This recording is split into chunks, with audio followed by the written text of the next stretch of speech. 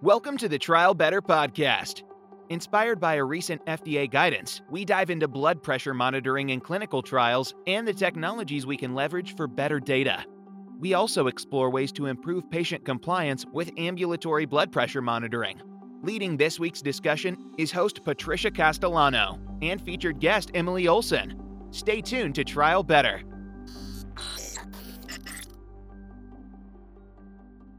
Hi, everyone. Welcome to this installment of Trial Better podcast. My name is Tricia Castellano, and I'm a lead with the product management team at ERT's Cardiac Safety Division. And I'll be your podcast host this week. And today we welcome our featured guest, Emily Olson from the University of North Carolina. Hi, Emily, and thanks so much for joining us today.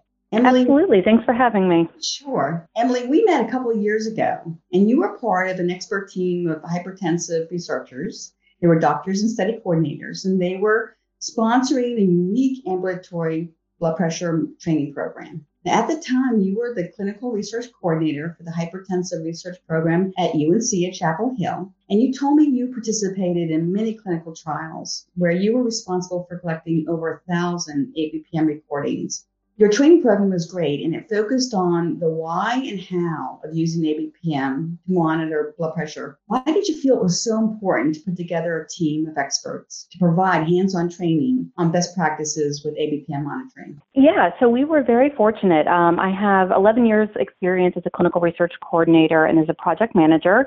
And as you said, worked primarily in hypertension research. So we did do studies that utilized ambulatory blood pressure monitoring as well as other blood pressure measurements. The importance of doing it correctly and of really engaging the participant or the patient in the process is incredibly important. If you're going to be doing this, you really want to make sure that you're getting good data and that the patients or the participants are compliant with the measurements and with the monitoring. And really the best way to do that is to understand the tool that you're using, to understand how it works and what the experience is going to be like for the person wearing it. I think, as a coordinator, really spending the time training other teams on how to appropriately communicate with the patient, to communicate with your participants, makes all the difference in the quality of data that you get for blood pressure measurements.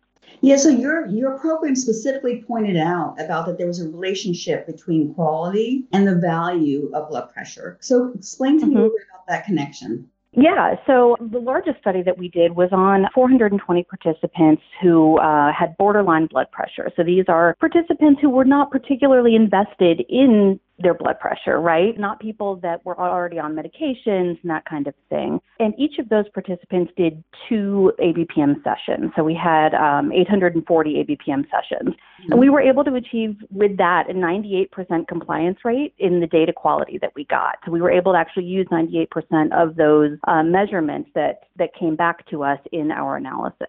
And the importance of that truly is to be able to if you're going to use this data, either to draw conclusions for a research study, or if you're going to be using it clinically to make decisions about their care and about their quality of life, you want to be basing that on data that's real, right? And on data that is of the highest quality and is most representative of their life.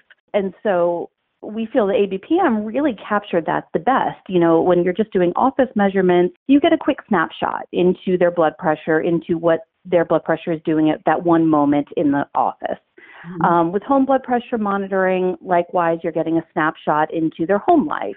But with both of those methods, you have a little bit less control over the quality and the scope, too. So with the ABPM data, you're really getting a full comprehensive picture of 24 hours of their life, the blood pressure patterns, the individual blood pressure measurements, how they're reacting to their surroundings, and to any other input, so any medications or anything like that they take while they're using the ABPM. Now, at the recent meeting with the FDA, because the FDA has been talking a lot about more and more concern about a relationship between blood pressure while a patient's on drug and, unwanted increases, small increases, particularly for patients that are taking drugs chronically. And they specifically in their last session this year talked about that compliance. They even said, hey, we think you might only want to collect 2 ABPMs because we know compliance is an issue. So clearly they've heard about that. But you said you got in your study 98% compliance. Did you always have that kind of compliance in your trials? Yeah, across all of our studies, we did very well. We always had over 90%. That one that I mentioned was by far our largest study with the most ABPMs, in a single population. But we always had really excellent compliance, and I definitely credit that to our preparation. We had a instruction sheet that we spent between 5 and 15 minutes with every single participant at every single ABPM session, going over the sort of purpose. Why are we doing this? Why should you care? Why is it in your best interest to get good data and to sort of work with us? We would always troubleshoot. We would do some examples while we were in the office, right? So we would explain to them how we were putting the ABPM on. We would show them how it should be positioned and explain why it was important that it be positioned that way. We would give them some troubleshooting tips and be very honest and transparent about the fact that it wasn't going to be the most comfortable 24 hours of their lives, right? That this thing is a little bit annoying and it is a little bit intrusive, but that the data quality that we get is so important, and that if they're able to help us achieve good data in this 24 hours, it's really going to be to everybody's benefit. And we found that being available also when they had questions during that 24 hours, that we were not available 24/7, but we did try to have a phone number available for them into the evening as well. And they could call and say like, hey, is this what it's supposed to be doing? Is it supposed to be taking this many measurements? Is it supposed to feel like this? Or I'm uncomfortable, I want to take it off. Is there anything I can do to make it more comfortable? And we found that if we were able to sort of talk them through it and really empower them in their experience of the monitoring session, that they did great on the whole.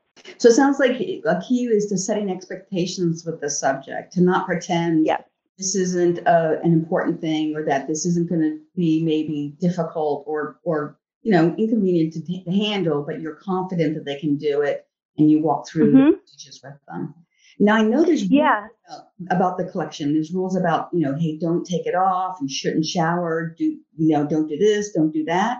But it sounds like you actually help them understand that they might not be compliant, and then help them figure out what to do.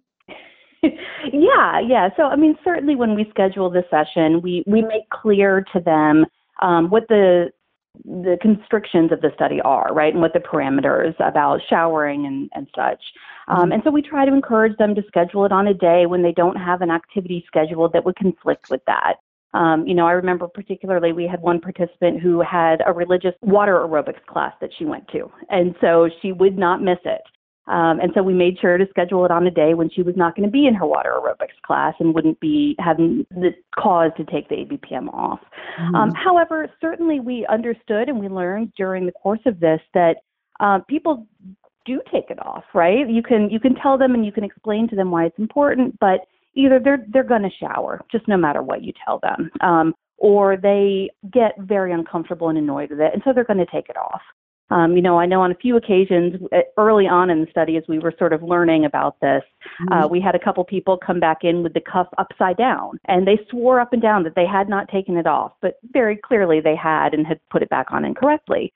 And so those are the kinds of things that you just need to deal with as a clinician and as a coordinator, and to understand that these are people's lives and they're going to live them.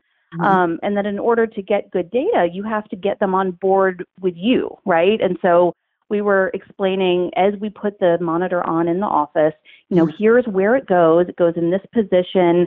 This part needs to be over this part of your arm. And trying to help them troubleshoot a little bit so that inevitably when something happened, when something came up, they were able to then get it back on and to resume the study in a way that still got us quality data because we had sort of trained them.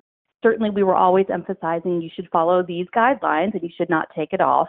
But in the event that it does need to be taken off, this is how you put it back on. And sometimes we weren't even that explicit, right? We would just sort of explain it as we were going along and not necessarily saying, you might take this off, but here's how to put it back on. But just knowing that interaction and that education, they would know how to put it back on and they would know how to make adjustments in the event that they weren't able to follow the guidelines to the T.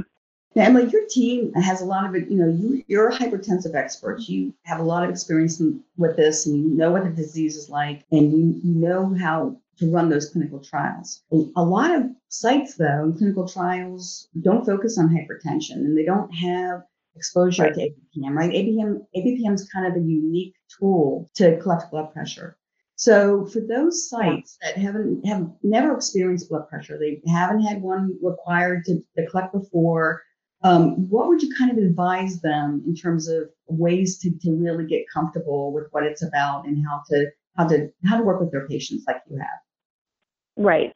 And this is part of the reason we developed that course to begin with, right? To try to communicate with clinicians, with teams, with study teams about what the equipment is and to have some familiarity with best practices and those kinds of things. But certainly not everyone is able to attend those sessions, right? And so we would definitely recommend, I think for me, the first thing is that you should wear the ABPM yourself. I think that is key, both in you understanding the experience of the participant or your patient, and also in their trust of you saying, hey, this is important and I understand what you're going through. We had a number of participants look at me and be like, oh, but come on, you haven't actually worn this thing for 24 hours, right? And I could always honestly say, like, yes, I have. And I wanted to throw it across the room halfway through the session. I get it. But, these are the things that you can do. And here's why the data is important in the end and what it's going to help us learn about you and how it's going to help us improve your care. We found that a lot of people are actually motivated to do the ABPM to sort of prove their doctors wrong in some situations. It may be that they don't want to go on medicine and they don't trust the blood pressure machine from the office, right? They say, well, that's just one measurement. How do you know? You can't base it on that. And so a lot of times they'll do these measurements in order to try to get more data. And so you can sort of get them invested that way. Of course, always managing expectations that this is the gold standard and that this is going to give us the best possible data. But I definitely think that, for new teams coming in, having some standardized sort of forms. So we always had an instruction form that we went over step by step with the participants. We always played with our equipment. We tried to break it, right? We tried to do things that would give us poor data so that we would know what to expect. And when we saw poor data from our participants, we would be able to try to figure out with them what was going on and how we could fix it. Special thanks to both Tricia and Emily for your discussion on ABPM best practices and technologies. This information is only becoming more and more relevant as regulatory bodies focus on the effect drug therapies can have on blood pressure. To our listeners, thanks again for joining us. If you heard something you like, please shoot us a message at trialbetter@ert.com or leave us a comment. We'd love to hear from you. That's it for now. See you next time on the Trial Better podcast.